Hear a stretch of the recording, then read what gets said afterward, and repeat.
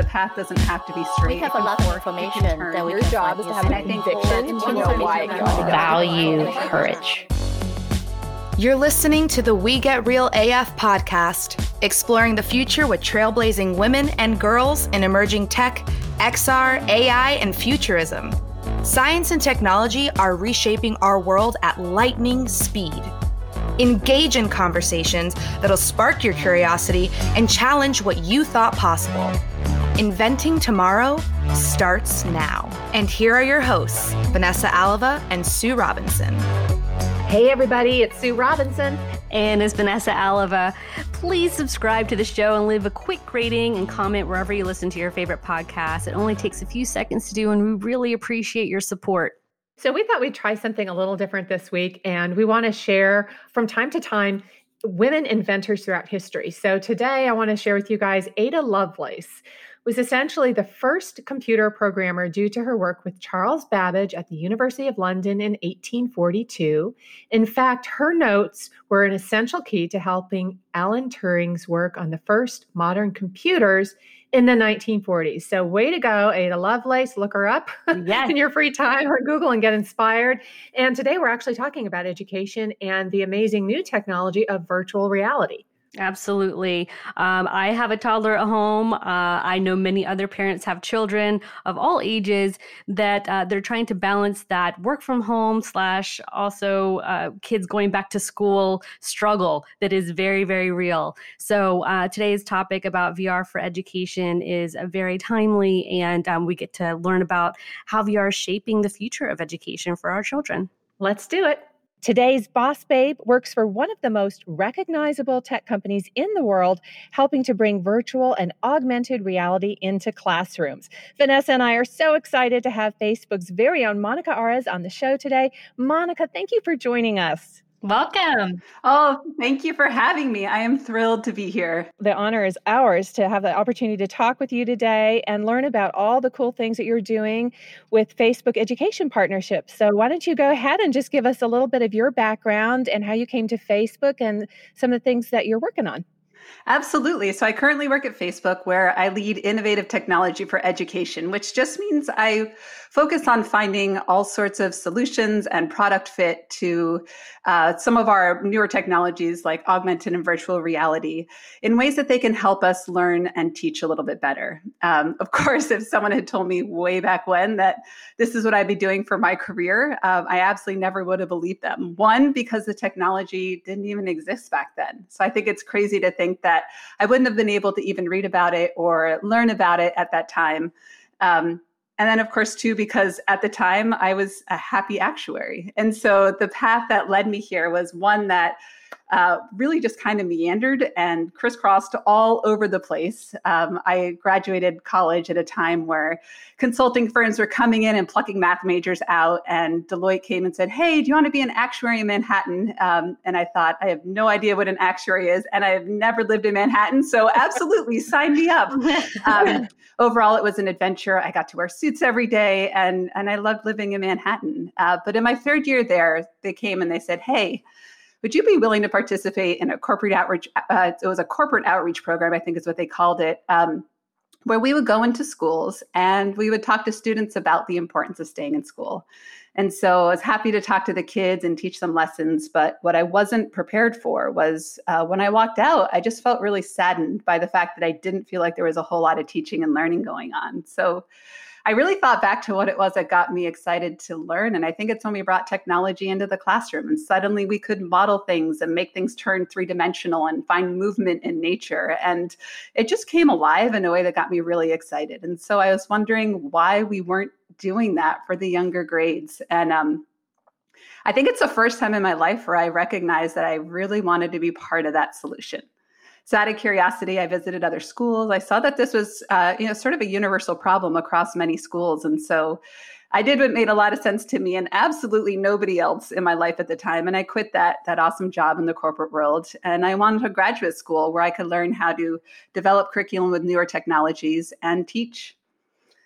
So I was able to teach after that math and astronomy to middle and high school kids, which was a blast. I loved every minute of that. But I felt like most nights I would spend hours and hours trying to create these lessons that were visually rich and engaging and tied the real world to what we were doing. And I only had 2D surfaces.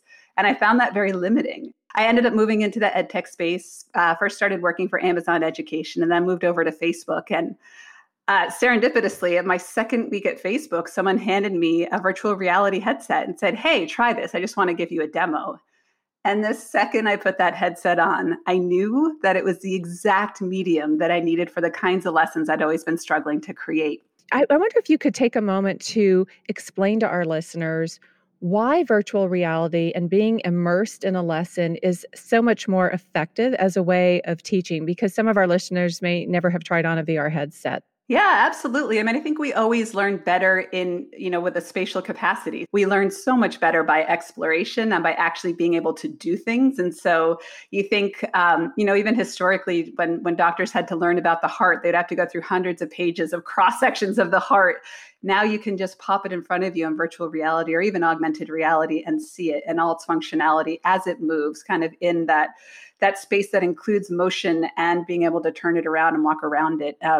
We're finding still it's on the newer side of really getting into the education space, but that it's not just good for visualization and exploration, but it's really good for helping you walk in someone else's shoes, which is building empathy in a way that you can't always get when you read a book or when you hear something anecdotally, but to physically embody someone of a different age, race, or gender, or walk through a different time period, it resonates with you in a completely different way. And so we are definitely finding that obviously training, medical training especially, those who have gone through a virtual reality experience for training are just so much faster at learning the process, because you end up building the muscle memory as you do it. And so it sticks with you in a different way than trying to really just gather bits and pieces through reading books and watching videos in sort of the traditional manners that we do it.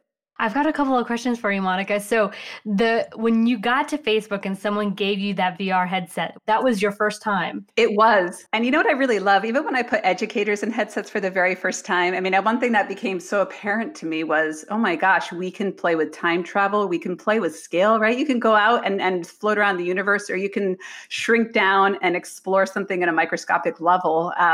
And of course, the ability to walk in someone else's shoes. These were all things that as educators, you always struggle with traditional materials. And so most of the time when I put someone into a headset, they pop out with a whole explosion of ideas of where this technology can be useful and how to use it. And I think I was no different. That's one of the most exciting things about working in an XR space is it never gets old seeing somebody in a headset for the very, very first time. Yeah, and exactly. Seeing that reaction as you so vividly expressed. So what are some of the reactions and feedback that you're receiving from schools and educators that have adopted this in their classrooms in conjunction with the traditional methods? How are the children reacting? Are there significant changes in even grades, and how they're absorbing information? I think what I love about it is it's probably kind of similar to when something like PowerPoint came out and you start to recognize that now there are different ways to show how you think. And so when students get in there, they love to play the games. They love to learn that way. But what really happens is they start to want to express what they see in their own heads in this medium, because it's so different than any 2D surface that they've had to express themselves with before. As much as we think of putting on a VR headset as being sort of an isolationist experience, it really, I think, brings people together, because when they come out of that, they're saying exactly what you're saying, Monica. You've got to try this. That was incredible. And they want to talk about it. Are there specific subjects that you see it really take off in? Like, is it more math, science versus like a language arts, or is it just across disciplines? It's across disciplines. And that actually was surprising to me when we first started off on this endeavor. We were given funds to really throw stuff against the wall to see what stuck. And so it was a little bit of an experiment that we were all kind of excited to explore and recognize that in just about every single category of the way that we want to teach and what we want to teach, there are really valuable applications of virtual reality, especially students with special needs were able to curate worlds that really help them the way that they need to learn. all the way up to corporate training, right? And so it's been really neat to see the entire array unfold. And of course, like you just mentioned, which is really important, that we often think of this initially as sort of an isolating experience, but we're now able to develop and build in the social co-presence within the headset and have people join worlds who wouldn't otherwise be able to connect and meet up in a space. I recently took a demo class that was on anatomy, and we all got to go in, and as the professor was explaining all the different pieces of our digestive tract, we were able to actually hold these 3D models and pull them apart and put them together, see how they connected. And so whereas before I knew where the stomach went, I could put it in a 2D model. This experience actually allowed me to figure out what angle the stomach is when it's in the body in order to get it in there. So suddenly when you add that different dimension, you really think of things differently. But I took this class with people from all over the world, and we did group work, and we broke into different, smaller groups and spoke through this. And in the end, when I popped out, I was like, it actually really felt like I was in a class with them. And the capabilities were so much greater to explore in 3D. And then we could pop into even different 360 field trip type of environments. It just really kind of opened up the way that we could learn with anyone from anywhere at any time.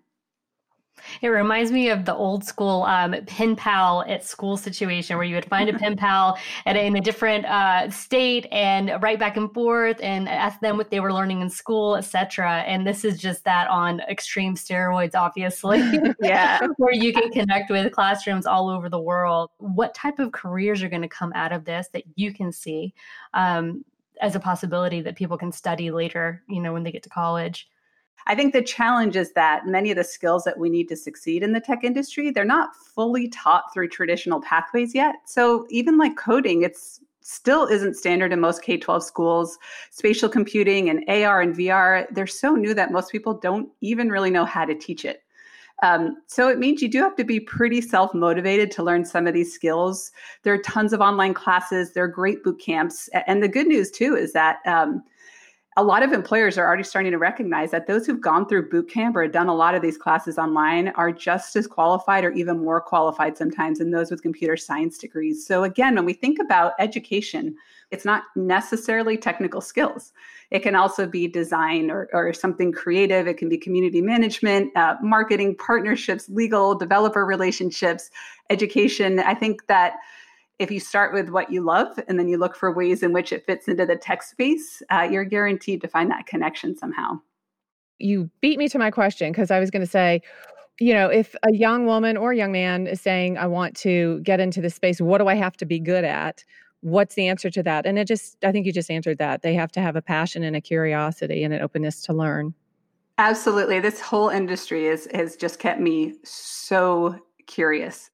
I think more importantly, what I just want to encourage everyone, again, regardless of the field, to go into this is that there are still a lot of biases in the tech industry, and they can show up in our products sometimes. And so we need to change that narrative by having a lot of voices, a lot of different backgrounds of expertise to help make sure that we drive it to a really positive place.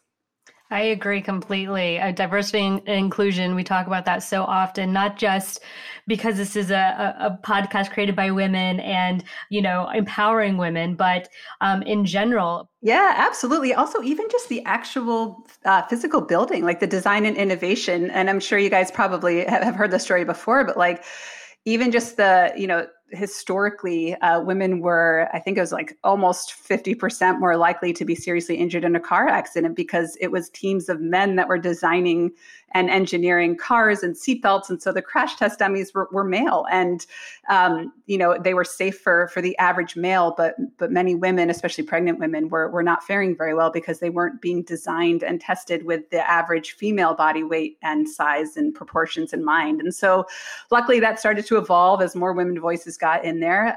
Even internally for us, we recognized that Oculus initially caused a lot of motion sickness more in women than in men. And so they started to do testing, and they recognized that women were a lot less likely to want to buy these headsets because it wasn't as great of an experience for them.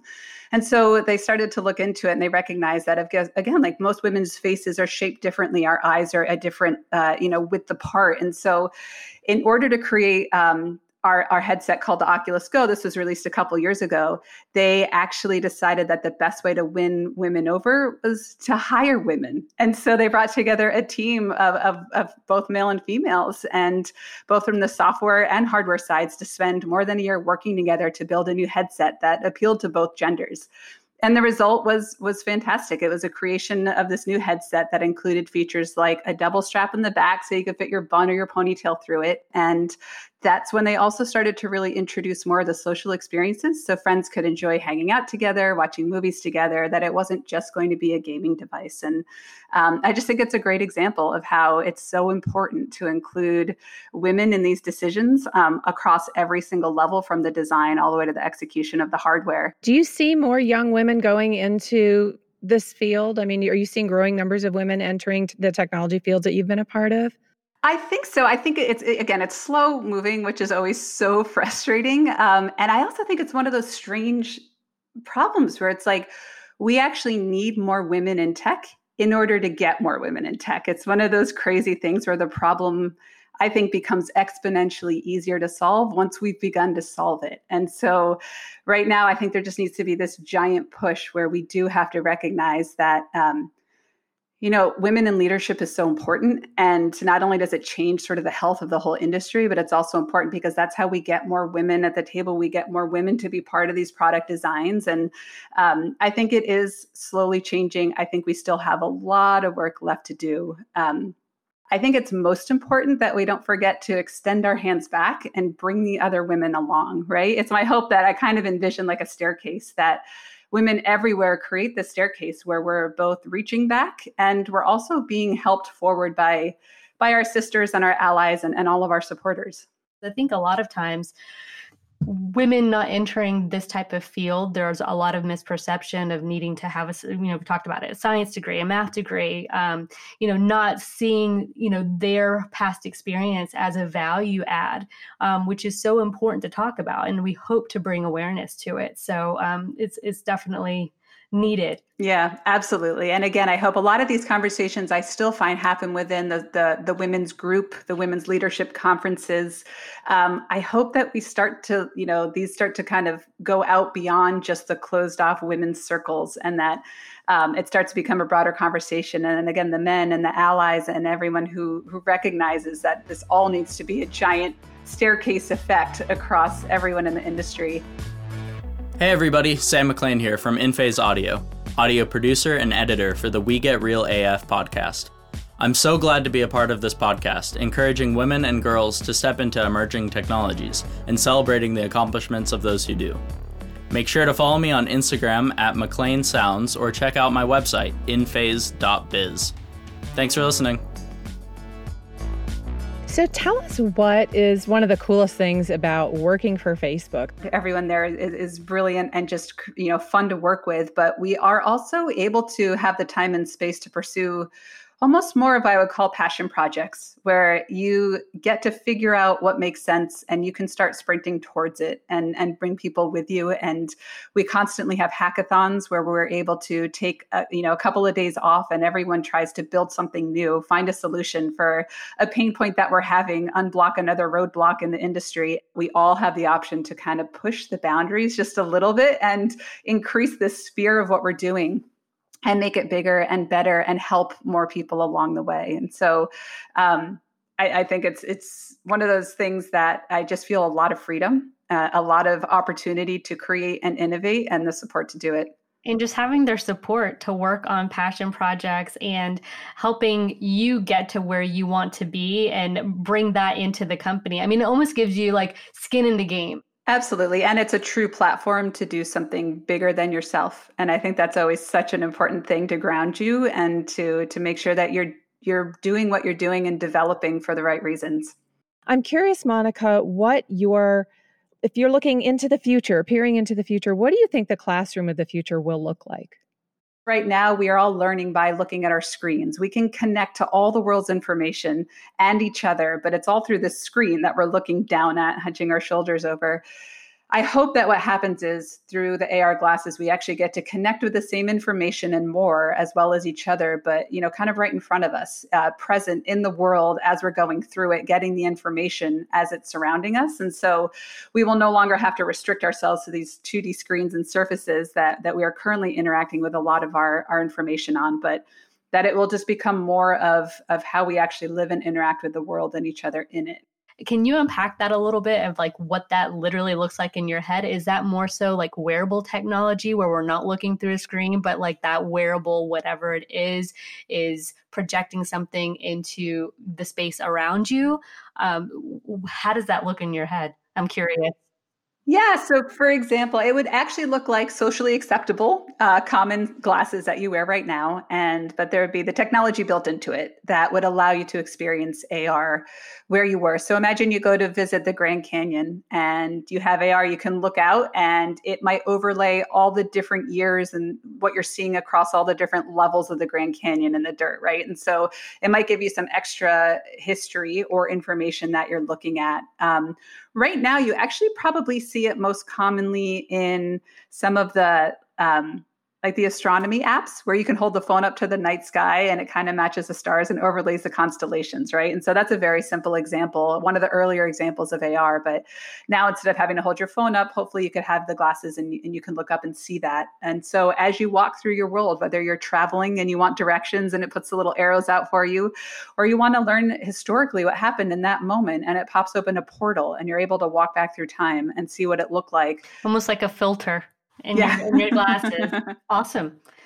All right. Well, Monica, is there anything else that we haven't covered that you'd like to discuss before we get into our lightning round of questions? For the educators, don't be afraid to teach it just because you don't know it yourself. It's okay if you're not fluent in it, that we still have this responsibility to help our students. And, these are although the jobs don't exist right now necessarily, or they're very few, these jobs are going to be in high demand. Anyone who has these digital skills and who's able to actually work in the AR and VR industry coming out of college are going to be in high demand. And so let's not do a disservice to them because we might not know how to teach it. Know that we can facilitate it, that there are resources out there, that they are fluent in technology. They're going to pick it up quickly, but make it be a journey where you continue to support them.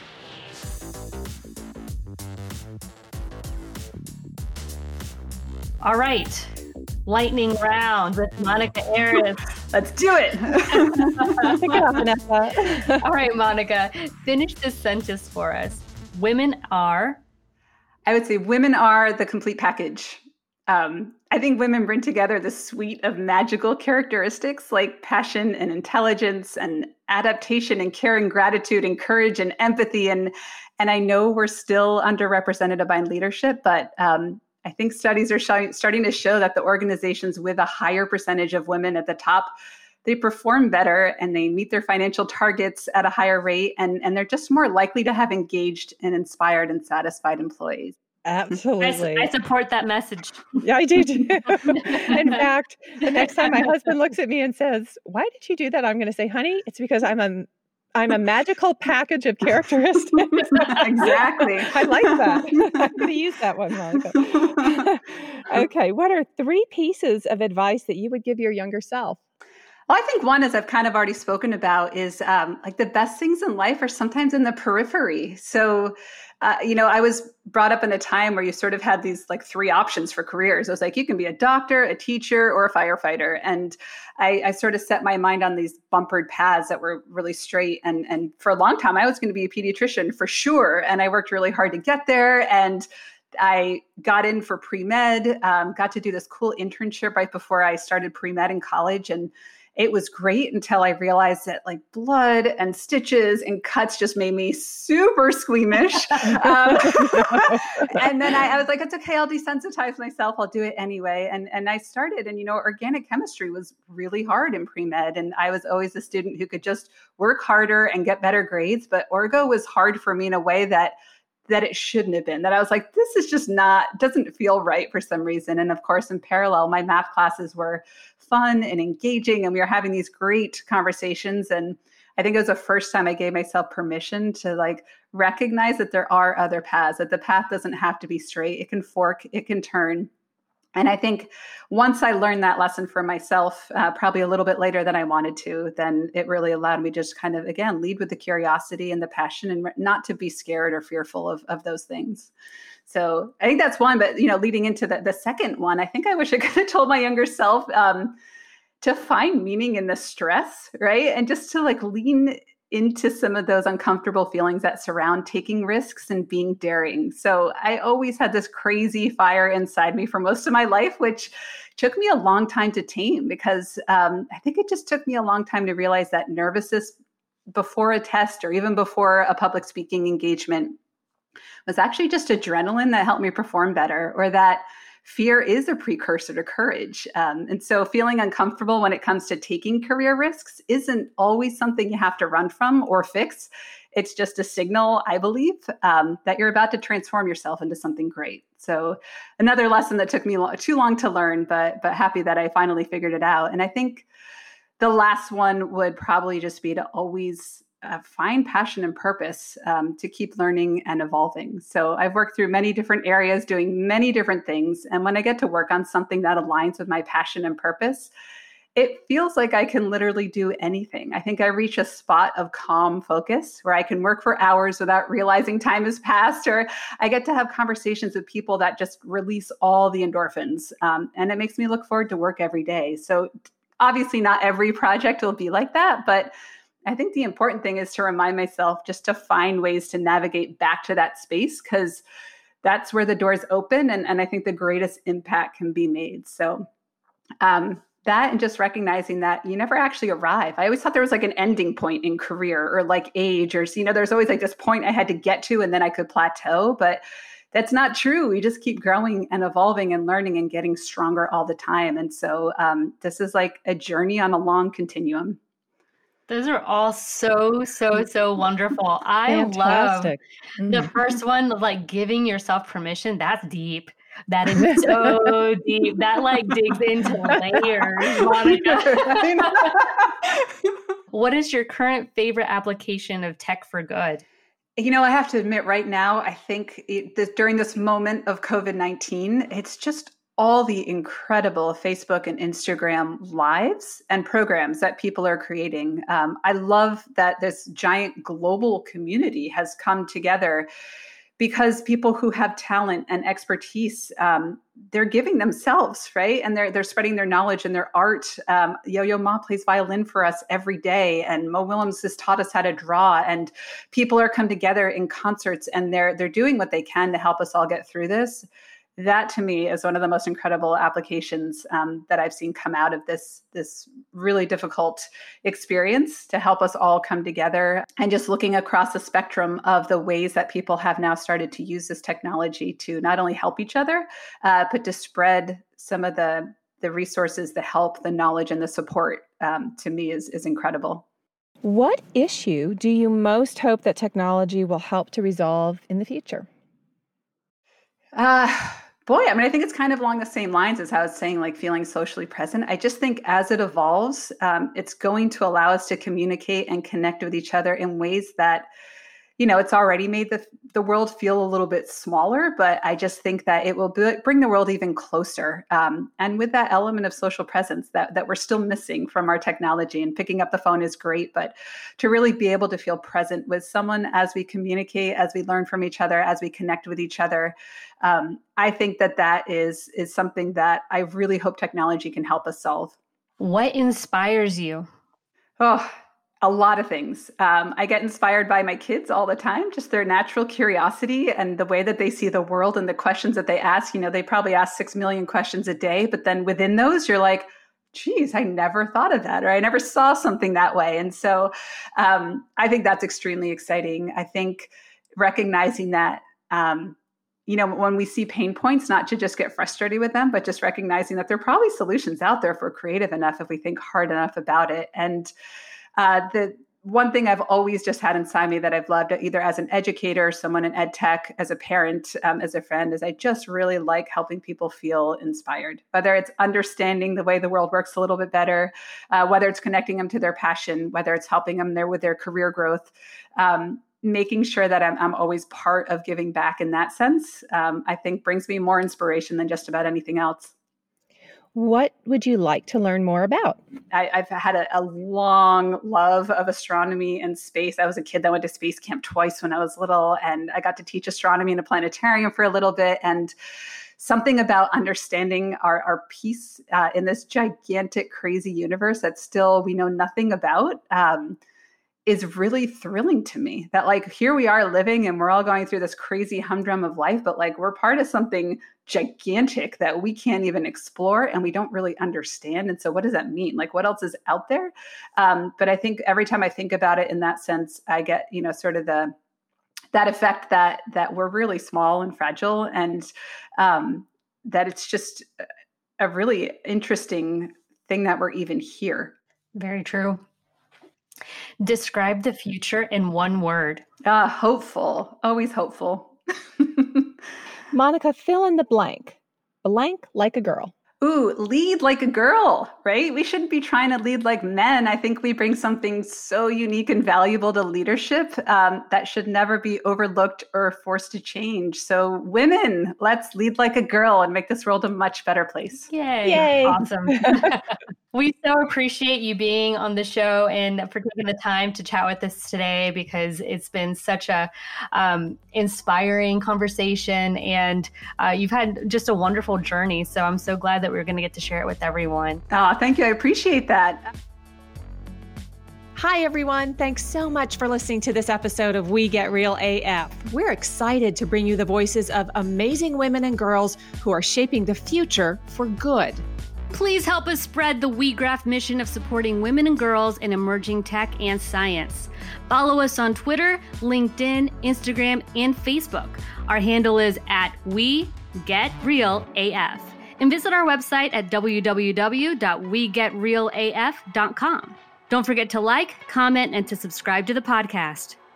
We also want to give a big shout out and thanks to Sam McLean for providing sound production for the show. You can find Sam on Instagram at McLean Sounds, that's McLeanSounds, and to our voiceover artist, Veronica Horta, for her show introduction. You can find Veronica on LinkedIn by searching for Veronica Horta, Horta.